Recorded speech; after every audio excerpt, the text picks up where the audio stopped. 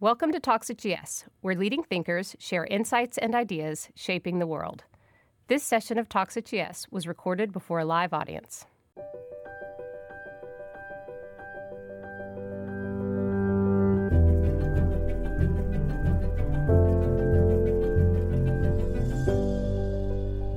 I'm very thrilled to welcome Josè Neves, who is the founder, co-chairman, and CEO of Farfetch, a leading global technology platform for the luxury fashion industry.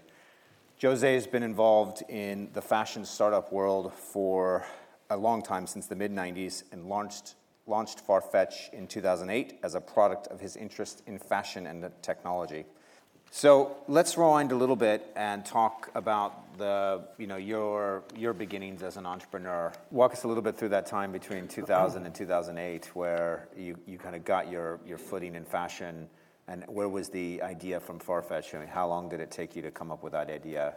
It's interesting because I moved to London in 1996, and I opened a tiny little shoe shop. And that shop was the flagship. This is such a grandiose name for a 20 square meter shop for my shoe brand. And we started an e-commerce website in 1996 because I had the knowledge of coding and I had the engineers. Why not, right? So let's start a website. And I remember at the time I went to my bank and I wanted to open a merchant account to be able to charge credit cards online. And they looked at me like I was an alien. So what are you talking about? I mean, setting up payments in 95, 96, 97 was like, only if you were like a multinational corporation would they even engage on a conversation with you. A small business would not have a merchant payment facility. So we launched the website anyway, called swearlondon.com. And, a day later, we got a guy in Japan buying from us. And, a couple of days later, I got someone in Hong Kong, placing an order with us. And that's when the light bulb for me that, e-commerce in fashion is going to be huge. That dates back to actually 1996. Obviously, it took me another 9 years or 10 years to find the right business model, the right thing, the right timing for Farfetch. But I guess that's where I trace it back from. So let's go into that point. So that origin story for Farfetch, 2008 was founded. You said the idea was 2007. We had luxury retailers online already, Net-a-Porter and others. What was different about the opportunity you saw and the platform that you wanted to create? What was the special ingredient for Farfetch versus some of these other players? So the thinking was very simple. What if I could create a platform and I could sign up to this platform the most beautiful boutiques and the best brands and operate on a zero inventory platform, real-time on-demand platform that connected all these businesses with fashion lovers from all around the world. To me, it wasn't. To me, it was quite intuitive because I had been, because I started in technology in the 90s. I saw eBay. I remember Alibaba when they didn't have Tmall or Taobao, and it was a B2B. Yeah. It was selling stuff from Chinese factories to Western companies. And I remember looking in 1997 at Alibaba.com and say, this is going to be big, I think. Seems like interesting company from China. Yeah. And, so it was intuitive for me. So why is no one thinking about applying the marketplace model to fashion? It seems such a simple idea. And that was it. So that's around that time I thought this is an idea I will never forgive myself if I don't try. So I had to go with it. So let's talk about 2 points you raised there. You used the word marketplace and platform interchangeably. I think marketplaces for me, they have very rigid rules. And platforms, the mark of a platform is a company that enables other businesses to build their own brands and even new business models on top of what is a common infrastructure. So to simplify, Facebook is a platform because you can build Farmville on Facebook. And Mark Zuckerberg never thought of Farmville, so it's a completely different idea and game built on top of a platform. eBay, although they do have some platform extensions, but it's much more of a marketplace. So if you want to be on eBay, there's a set of rules, and that's it. And you participate in the marketplace with a very rigid set of rules, and that's it, right? So Farfetch is a platform because we have the marketplace, and if you want to be on Farfetch.com or on the Farfetch app, there's a certain, the typical marketplace, set of rules. Either if you're a buyer or a seller, and you engage with the marketplace in those boundaries. But we're also a platform because any company, well, not any company, but third parties can use our API and our common logistics, data, and API library to build their websites, to build new business models, completely new ideas on what is the Farfetch platform. And I think this is, for me, is really, really powerful because I think the marketplace is what the industry needs today. This industry needs a marketplace. We don't know what the industry will need in 5 years or in 10 years' time. No one knows. That's the reality. And that's why we need to build it as a platform, because there's, I don't know any company that hasn't become irrelevant in the technology space in 10 years, unless they've fundamentally changed their business model. I mean, if you look company after one after the other, they have to reinvent, and we have to reinvent ourselves. And if we build Farfetch as a platform, then we're much more future-proof. I mean, the other interesting thing is you mentioned this marketplace concept. It probably wasn't easy to start off and convincing boutiques to upload their inventory onto your marketplace or platform. Walk us through that first, maybe an anecdote from one of those first meetings with a boutique. Who was your first boutique? How did the conversation go? And then how did you build scale from there? Actually, I think the trick, the strategy we had was to start with boutiques, not brands, because the brands are much more difficult to convince. The sales cycle is much longer. And I figured out if I sign 25 boutiques on the platform, I will have 500 brands. And they will be perfectly merchandised.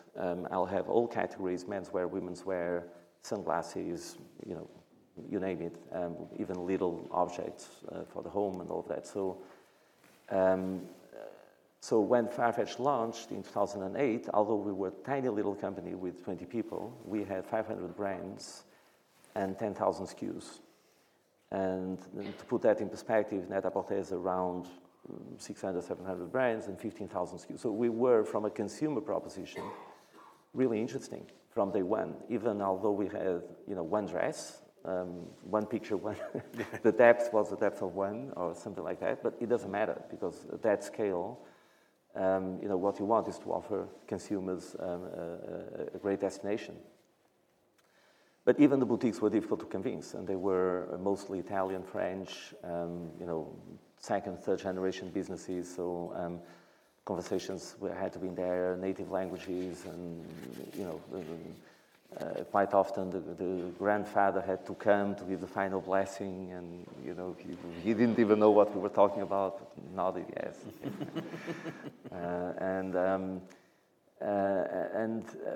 For some of them, we built our websites. So actually, one of the tactics was, how do you attract someone to be in a marketplace that has no customers? It's not interesting. But if I build you your website for free, then why not? Then it's free IT services. So we were at the point we were running 40 websites for boutiques as a quid pro quo for them being part of the marketplace. So, one way or another, we got them to to start engaging slowly, and then the brands took notice, and the brands, we started educating the brands, and eventually we opened the platform to brands as well. So we now have 300 brands directly using the platform.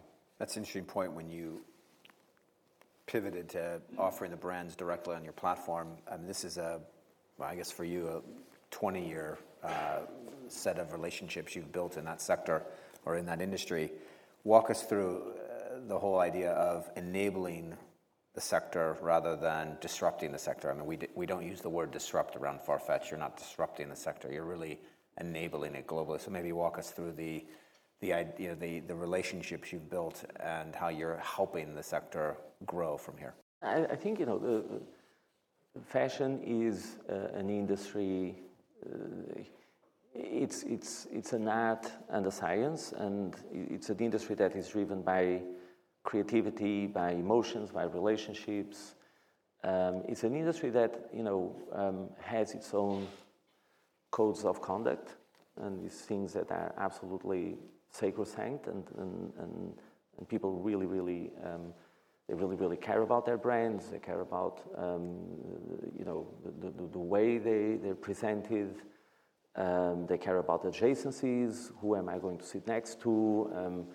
There's an unspoken etiquette and code around the entire industry, and that's why our ethos was always one of win-win. And how can we align ourselves through strategies of the brands to the long-term value building of the brands and the boutiques, and be a positive force for the industry and an enabler of an entire industry rather than a disruptor. You have this unique culture. You have a number of tech people and you have a number of fashion-oriented people. For some reason, you're able to get all of those people to work together and coalesce. You call it that framework, Todos Juntos.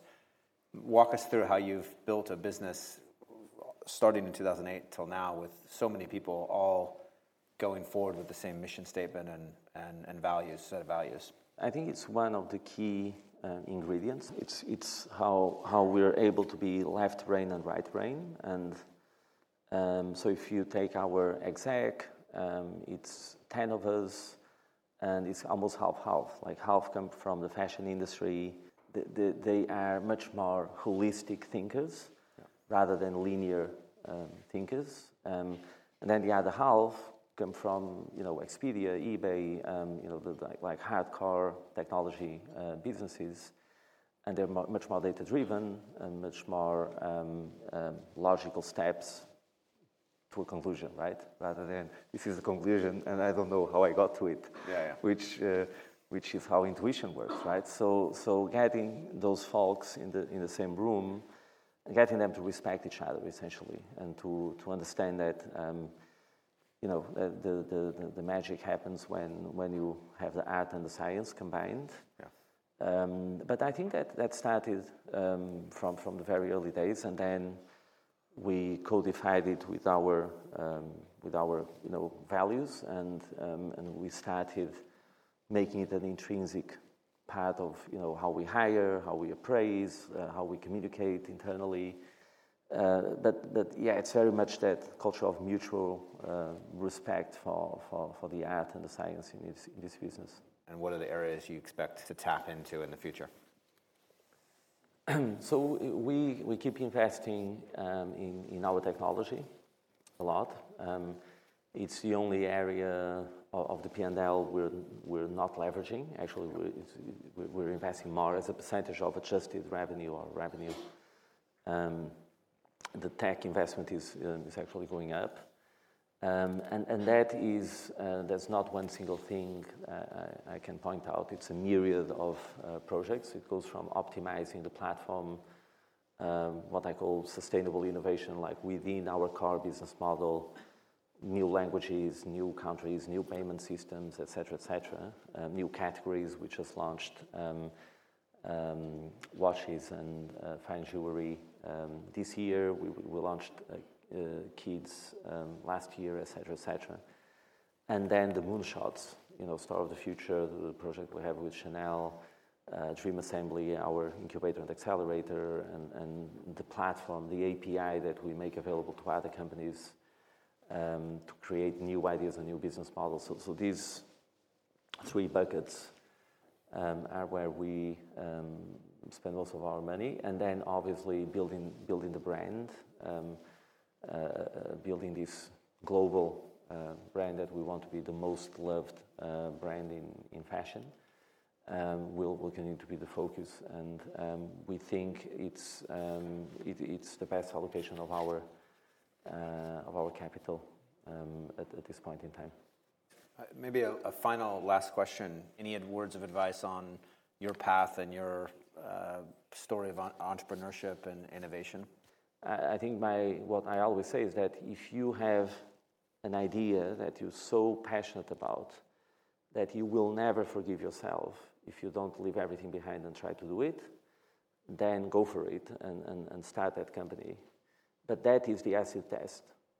Don't do it if just because the TAM is fantastic. There's $1 trillion TAM, let's go for it. Or it's a business model that has never been tried. Or a couple of VCs want to fund you. Or, because those are not the right reasons.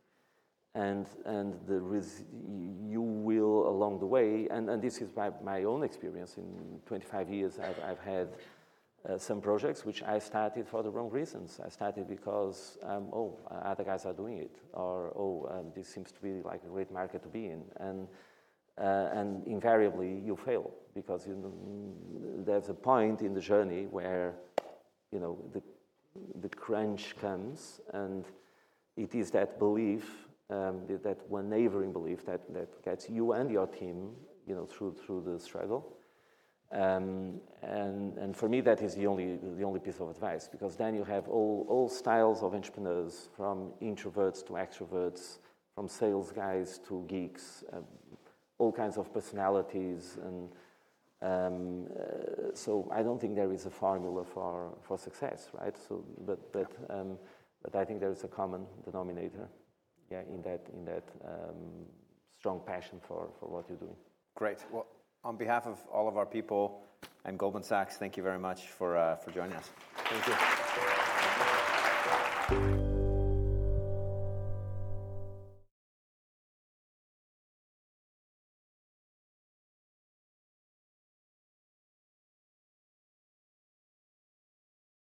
This podcast was recorded on December 10th, 2018. This podcast should not be copied, distributed, published, or reproduced in whole or in part, or disclosed by any recipient to any other person. The information contained in this podcast does not constitute a recommendation from any Goldman Sachs entity to the recipient. Neither Goldman Sachs nor any of its affiliates makes any representation or warranty, express or implied, as to the accuracy or completeness of the statements or any information contained in this podcast, and any liability therefore, including in respect of direct, indirect, or consequential loss or damage, is expressly disclaimed. The views expressed in this podcast are not necessarily those of Goldman Sachs, and Goldman Sachs is not providing any financial, economic, legal, accounting, or tax advice or recommendations in this podcast. In addition, the receipt of this podcast by any recipient is not to be taken as constituting the giving of investment advice by Goldman Sachs to that recipient, nor to constitute such person a client of any Goldman Sachs entity.